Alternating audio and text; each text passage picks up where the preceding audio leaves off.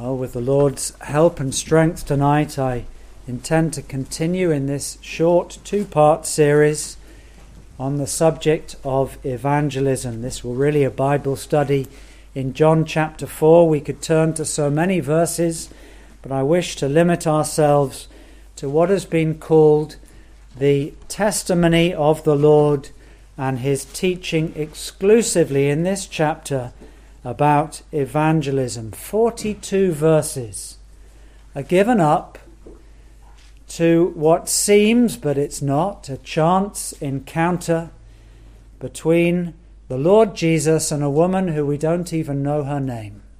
42 verses devoted to this encounter. Well, we sometimes look at this as a gospel message of how the Lord opened this woman's heart and showed her, who had so limited understanding, the way of salvation. But tonight we will look at it to consider a right method for evangelism. We've thought of a mandate, a biblical mandate which is so clear, and I will touch shortly upon a motive. We need a motive because our hearts so often grow cold. We find it tough going, and we need to have renewed motivation for this most important task. So evangelism. This is the living, and I emphasize that, the living and the sharing and the proclaiming of the good news of the Lord Jesus Christ to a very needy world. And what a needy world it is. The world and this town need the gospel. Christ is the only answer. Conversion makes all the difference. Politics, governments, they cannot solve the problem of the human heart. Only the way of salvation can. And so we want to live lives which can be read and learned of all. We want our lives and our lips as a church and as individuals to commend the gospel. We want to be that forest of lights that can be set on a hill, not just one candle, but many, so that the hill is ablaze and that people come to hear the way of salvation. We cannot save one soul. We cannot move one soul. Indeed, we have almost no part to play, but we do have a part to play in the sovereignty of God to point to Christ. That's all we do. We point, we signpost to the Lord Jesus Christ. And it's the work of the Holy Spirit to use our means as instruments and to apply our lives and our lips to those round about us. Well, what about a motive before we turn to John 4? Well, I can't think of any better motive than this, and this is the highest of all motives. How much did Christ love his blood-bought children? How much did he love you and me? He loved us with an unfathomable, immeasurable love, unquantifiable, that he gave his life for us. What does the Lord call us to do? To give our lives sacrificially back to him in some tiny, minuscule way. How did he love us? He endured the cross, despising the shame. And yes, there will now and again, not often, but now and again, there will be a little shame that we have to despise and scorn, but nothing like our dear Saviour. If ever you feel your heart grow cold when you're teaching Sunday school, and I include that within evangelism, that's part of our corporate work, well, just think, how did Christ love me? What love did he show for me? And then we could possibly say that when we're involved in this work of evangelism, and a motive for us is that as we engage, as we make very small sacrifices, as we dedicate ourselves to this work we will grow in grace because we will need to.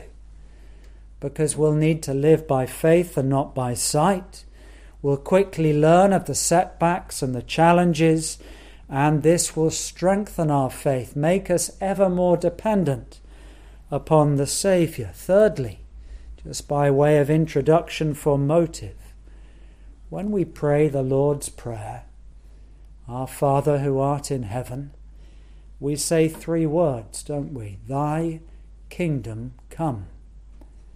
How can we say those words and truly mean them if we're then going to sit back and watch?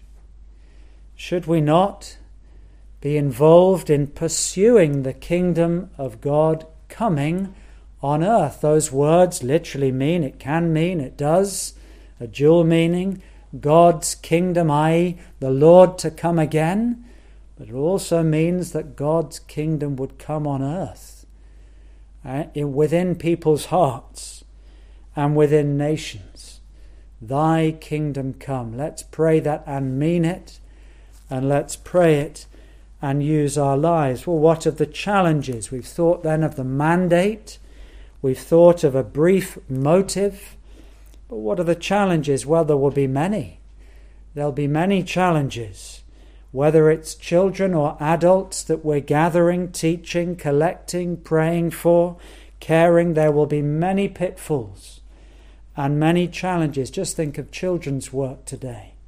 The need for safeguarding. One slip, one foolish comment, one slip of information, one child that's not looked after well. It could damage the work, prevent the gospel from going far and wide. What about with adults? If one of us was to fall morally, what damage would that bring to our witness? Oh, there's so many pitfalls and challenges, and the enemy, our great enemy, will do all he can to prevent, to disappoint, to undermine, to discourage this activity and our labours for the Lord. Well, we turn to the example of the Lord Jesus Christ. As I say, we could turn to many texts, but please turn to John and chapter 4. We know that the Gospel of John is what we could call the teaching gospel. It's the gospel that focuses much upon the person of Christ, and it's the gospel which is about the how-to and the theology. The other gospels major, they all overlap, but they major upon the authority of Christ, his calling, his lineage, his power, his authenticity. But John's gospel is really a gospel that teaches us how to live the Christian life and how we can have that vital living relationship with the Lord Jesus. And John 4 is really exceptional. This woman that we don't even know the name of, and yet 42 verses devoted to this narrative, this conversation. And it must be for a reason. It's designed to give us a method. I use the word method, not technique. I don't like that term when it comes to evangelism. A technique sounds very man-made. The method that God lays down is for us to be a way to think. We're not to have a rigid method. Oh, I gave them the gospel. No, we listen more than we speak very often. And we listen and look for needs and opportunities. And therefore it's a method, and we see that here in this chapter. So I'm going to make a number of points. We won't go verse by verse, but I want to draw this out. We're going to look at Christ. How does he engage with this woman? Well, before we come to the points, look at verse 4. This was preordained. This was planned. This is a text that preachers love to preach on. Verse 4 of chapter 4. He must needs go through Samaria. This woman was in his heart. He knew where she would be. He knew where he would sit in order to meet her. He had a specific reason to go to a Gentile territory. We can call them Gentiles. and he was going to meet this woman. It was a divine appointment, planned of God.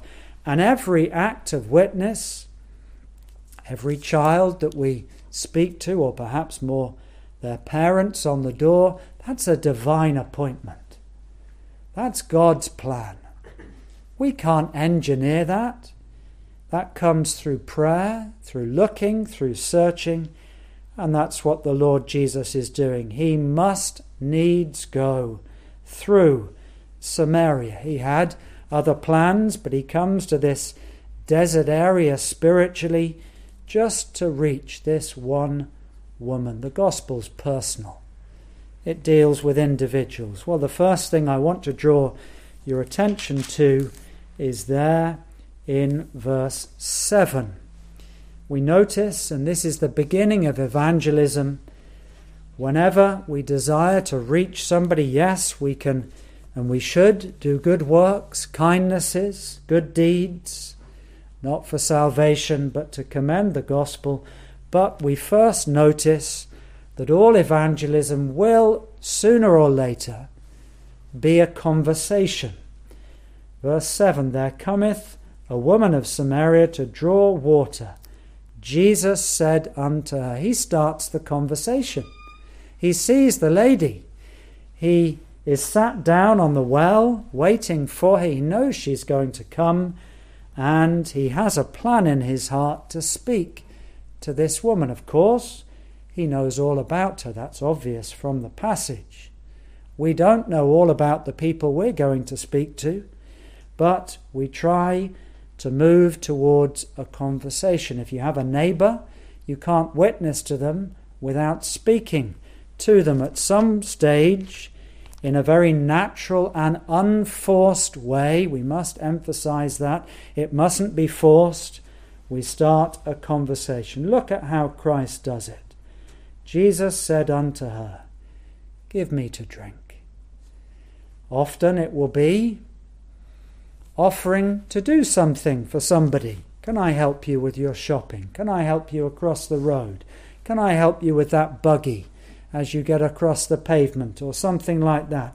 In this case, Christ says, oh, would you give me to drink? And there's a reason for that, because he was immediately making this woman realize he was a Jew. She would have heard by his accent, and that because she was a woman, he would not normally speak. Across the genders, that was not common in those days. So the first point is this. We aim for a natural, unforced conversation. Give me to drink. What a simple start. There's nothing very spiritual. He will turn it into an application that comes from water and a drink, but I think his main purpose is just to start a dialogue. It doesn't really matter where we start. We just have to find common ground, something that puts us on the same level, that doesn't put us above. In fact, he was making himself endeared to the woman because she was doing something for him. So a conversation. He sits on the well, and as it's been said, knowing full well what this woman's need was, and he would meet her, but he doesn't jump straight in.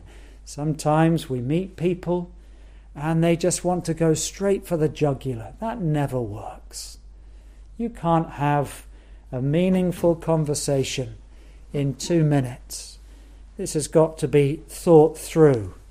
We've got to find a way. Well, secondly, and there's much made of this in verse 9, then saith the woman of Samaria unto him, how is it that thou, being a Jew, why are you talking to me? We're enemies. We belong to a different race. You and I, we come from two groups that hate each other. Why are you speaking to me? Well, that's the first point to notice. They were of a different race, literally, and there was antagonism between them. Secondly, as she notes, he is a teacher. And teachers, rabbis, do not speak to women. That was just a no-no. A social norm was men spoke to men, women spoke to women. Now, he wasn't being unwise. This was out in the open doors, the open air. He wasn't doing anything foolish, of course not. We must be careful about evangelism between men and women, and particularly men and younger women. That needs to be very careful over. But in the open air, where it's seen and it's transparent, he speaks to this woman. So the second point here in verse 9 is he overcomes two significant cultural and social barriers. And that's a great problem to us. We very often speak to people like us, PLU. Isn't that right? We see somebody walk down the street, and we do this on the bookstall. I do it too. And we see somebody who's obviously of a different religion. Perhaps we can see by what they're wearing, and we think, oh no, we're not really sent to speak to people like that. No, Christ has the opposite. A lady, and for that, a Samaritan. And he overcomes those cultural barriers.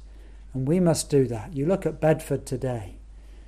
If we can define what we are, because we're many different types tonight, and that's good. There's not that many people like you or me. And so we must speak to all kinds, all sorts of people. We don't want a church that's just of one class or race. We want people who the Lord wants, not who we want, who the Lord calls. So cultural barriers must be ignored. That's the second point. Thirdly, Jesus answered and said unto her. Well, this is an obvious point, but very often the best form of evangelism is one-on-one. Try not to get into a crowd. That rarely is helpful. Sometimes in the open air, when you're preaching, you get 3 or 4 young people come up and they start asking a question, or more likely they start making some cheap comment, and you engage them. It generally doesn't work out well to talk to a group one-on-one. It's confidential, it's open, it's transparent, there's less embarrassment for the person that's speaking to you. And so we try one-on-one, and that's what the Lord did. He had the disciples go to the town. He knew that. He knew that he would be alone with this woman in the open air, but he would have a private conversation, and that was appropriate because her reputation was not good. We don't know exactly, but we know that she had 5 husbands. That's the official men. And there may have been others, and it may be that she was a disreputable woman in every possible sense. And so the Lord doesn't wish to embarrass her. Probably she was coming at the 6th hour, midday, because there would be no other women there. The women would come at 6 in the morning, usually. And so she comes in the middle of the day, in the heat of the day, most unusual, probably because of her appalling reputation. But the Lord knows that, and he meets with her one-on-one. Well, verse 11 and 12, a fourth point. He's just started. He's introduced who he is by speaking, and by his accent he's asked a question, and immediately she is going to push back. And we expect that. Whenever you're involved in evangelism, it's very rare that you get full reception and people just soak up everything you say. Thank you for coming and telling me the gospel. That does not often happen. And what does she do? She starts to pose questions. There's a pushback. You've got nothing to draw with. You've got no water pot. This well is very deep. How are you going to get this living water? She says to him. She's pushing back. She's putting some barriers up. He could become distracted by this, but he chooses not to. She says, verse 12, "Are you greater than Father Jacob?" Another distraction. And she talks of the history of that well before the Samaritans and the Jews separated. Well, pushback, that's to be expected. Don't be put off. The Lord Jesus wasn't. He sort of rides over it. He just doesn't answer the question quite, the question that's posed about him being a Jew, and he doesn't get drawn into the issue of whether he's got a water pot or not. He's going to elevate the conversation, and that's a good approach when you have pushback. Fifthly, let's look here. What's he going to talk about? This is where we struggle, isn't it? We've made a start, we've got into a conversation. What am I going to say? What question am I going to pose? The mind goes blank. We think it doesn't often, because the Lord helps.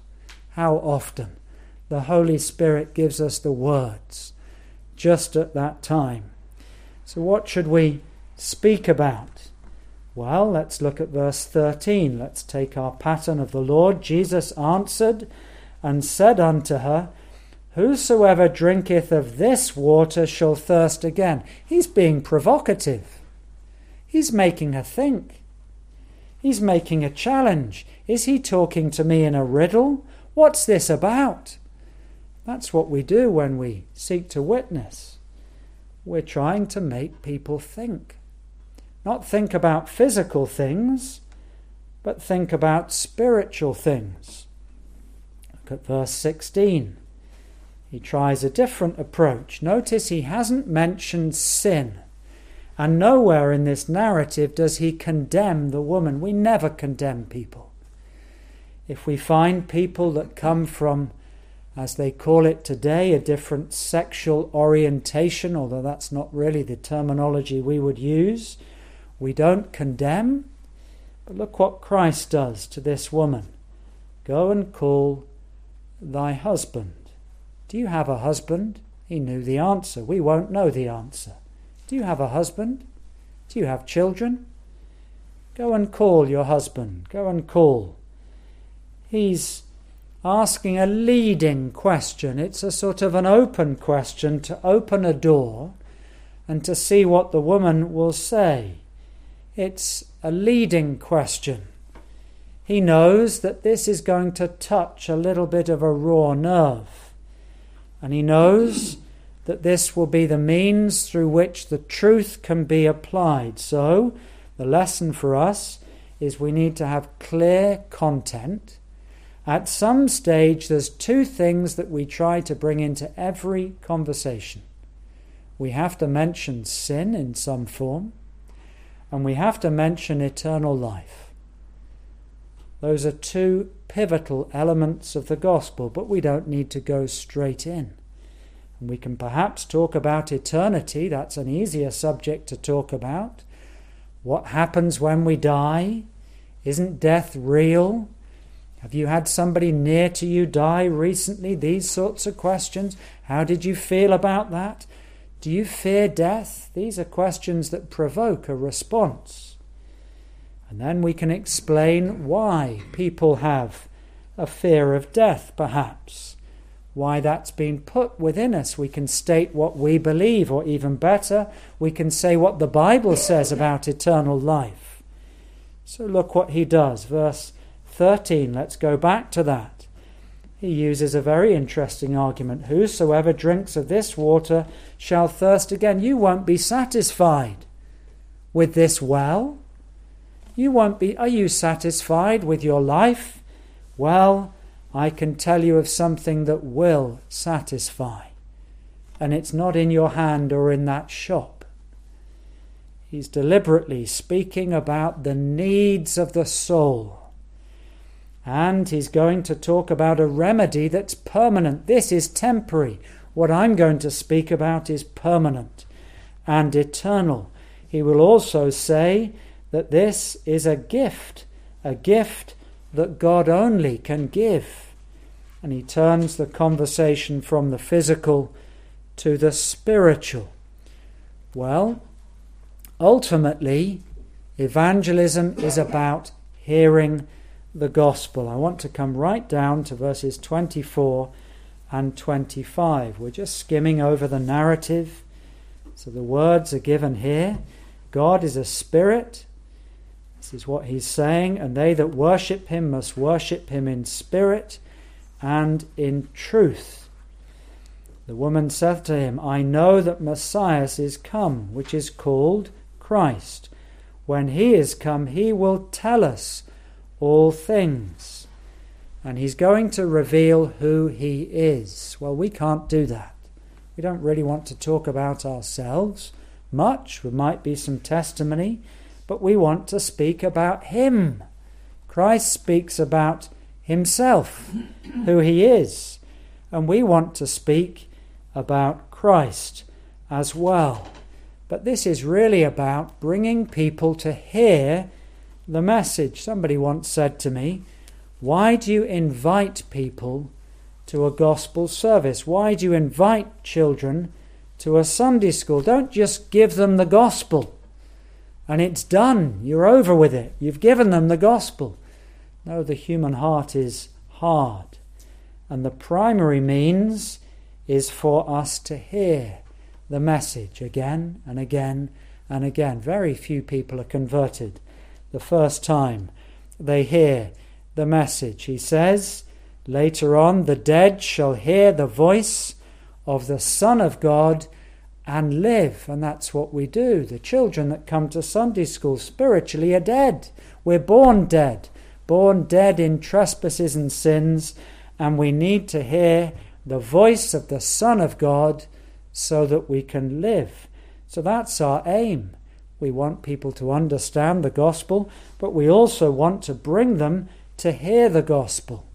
And we want the children to come and hear the gospel regularly, week after week. So ultimately our campaign is not for them to hear us.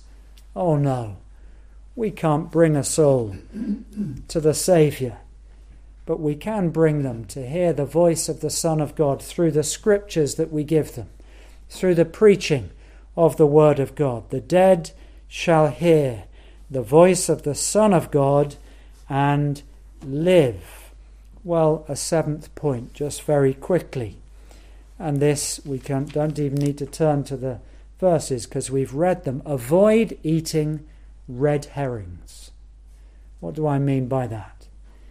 Well, the Lord Jesus avoids eating a number of red herrings. The fact that he's a Jew, she's a Samaritan. The fact she's a woman, he's a man. And then there's another one here.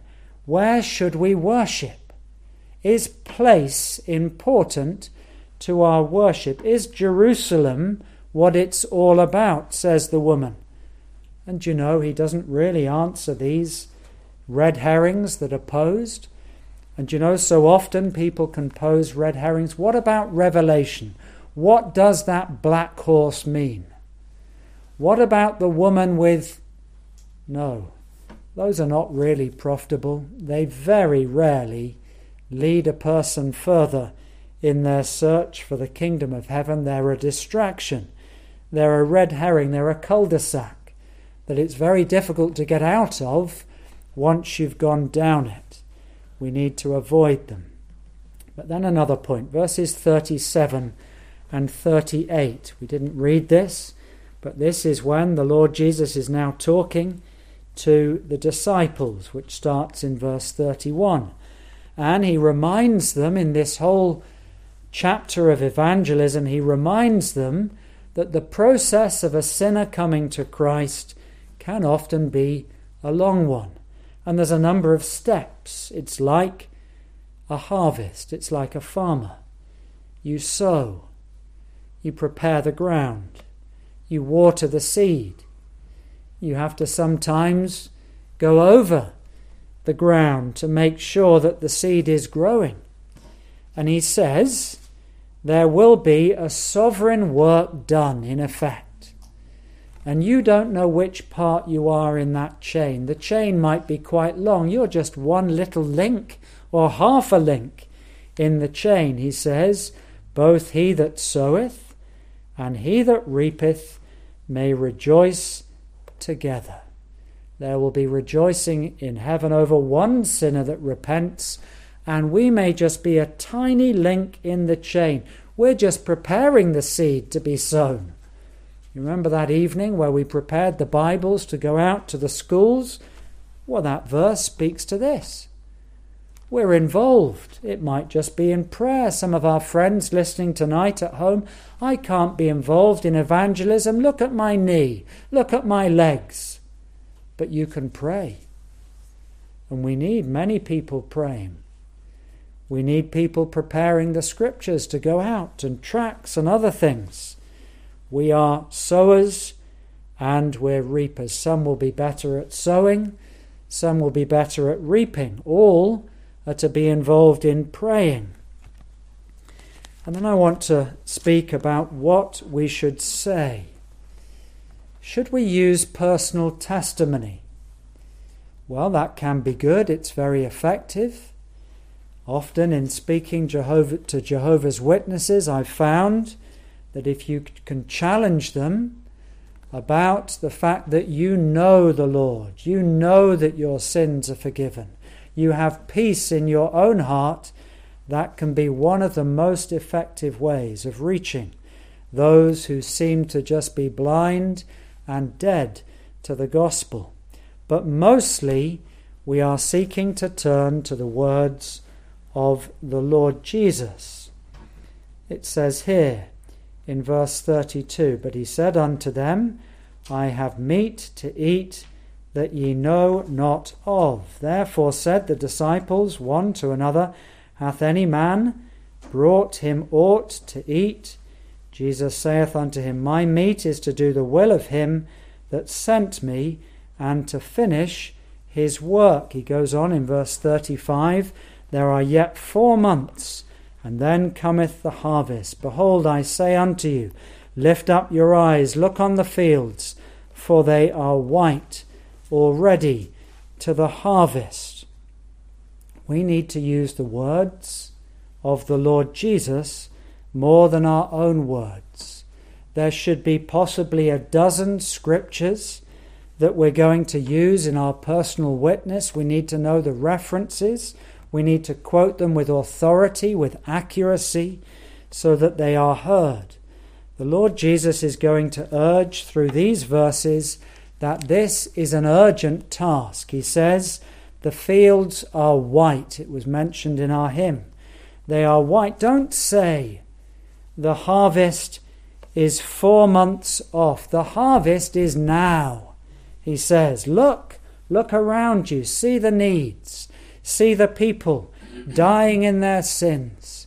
See the people walking with blinkers on their eyes. Look on the fields, for they are white. They are ready for the harvest. Don't put this task off, he's saying to them. Don't saying we can wait. We can do something else. We need to take the words of Christ, personal testimony to some extent, and we need to go. And we need to go into the fields. For the Lord Jesus himself says, even 2,000 years ago, the fields are white. They're ready. The world needs the gospel. The world needs to hear of a Saviour. He says, he that reapeth receiveth wages, and gathereth fruit unto eternal life. He's implying, we don't take this too far, he's implying there is reward for those who take the gospel, for those who gather the fruit. The Lord will give a special blessing. A special blessing perhaps because we see those who've been saved through our witness, through our testimony. A special blessing perhaps because we realize what love the Lord has had to so many people that we met, that we knew, that we had a tiny part in the chain of their salvation. These are urgent. We speak, verse 42, perhaps this is the verse to finish with. He said to the woman, she has now believed. She's dropped her water pot next to the well. She's got something more urgent, and she goes into the city, into the town, and she starts telling the people that she meets. And many believe. But look at verse 41. And many more believed because of hearing his own word. Yes, this woman had a witness, but Christ's words, the preaching of the gospel, had even greater effect than the testimony of this one woman, even though her testimony was sincere. Verse 42, he said unto the woman, Now we believe, not because of thy saying, for we have heard him ourselves, they say, and know that this is indeed the Christ, the Saviour of the world. What an extraordinary account. Through one woman, many are converted, but through the preaching of the gospel by Christ, even more are converted. This is an urgent work. This is a work that we need the Lord's help. How are we qualified for such a work as this when we consider our lives, our lack of knowledge, lack of insight, our lack of consistency, and yet the Lord has called us to go as this woman is. Straight away she goes into the town and tells all that she meets. Verse 39, just go back to that. Many of the Samaritans, they believed on him for the saying of the woman, which testified, He told me all that I ever did. She believed. She put her faith in Christ. Her conversion is rapid, and she tells others. What a work this is. What a method this is unfolded for us, to go into all the world and to tell whoever will listen of the love of the Saviour and speak to them of all that he has done for us, for our souls. Let's close tonight singing our third hymn, number 400.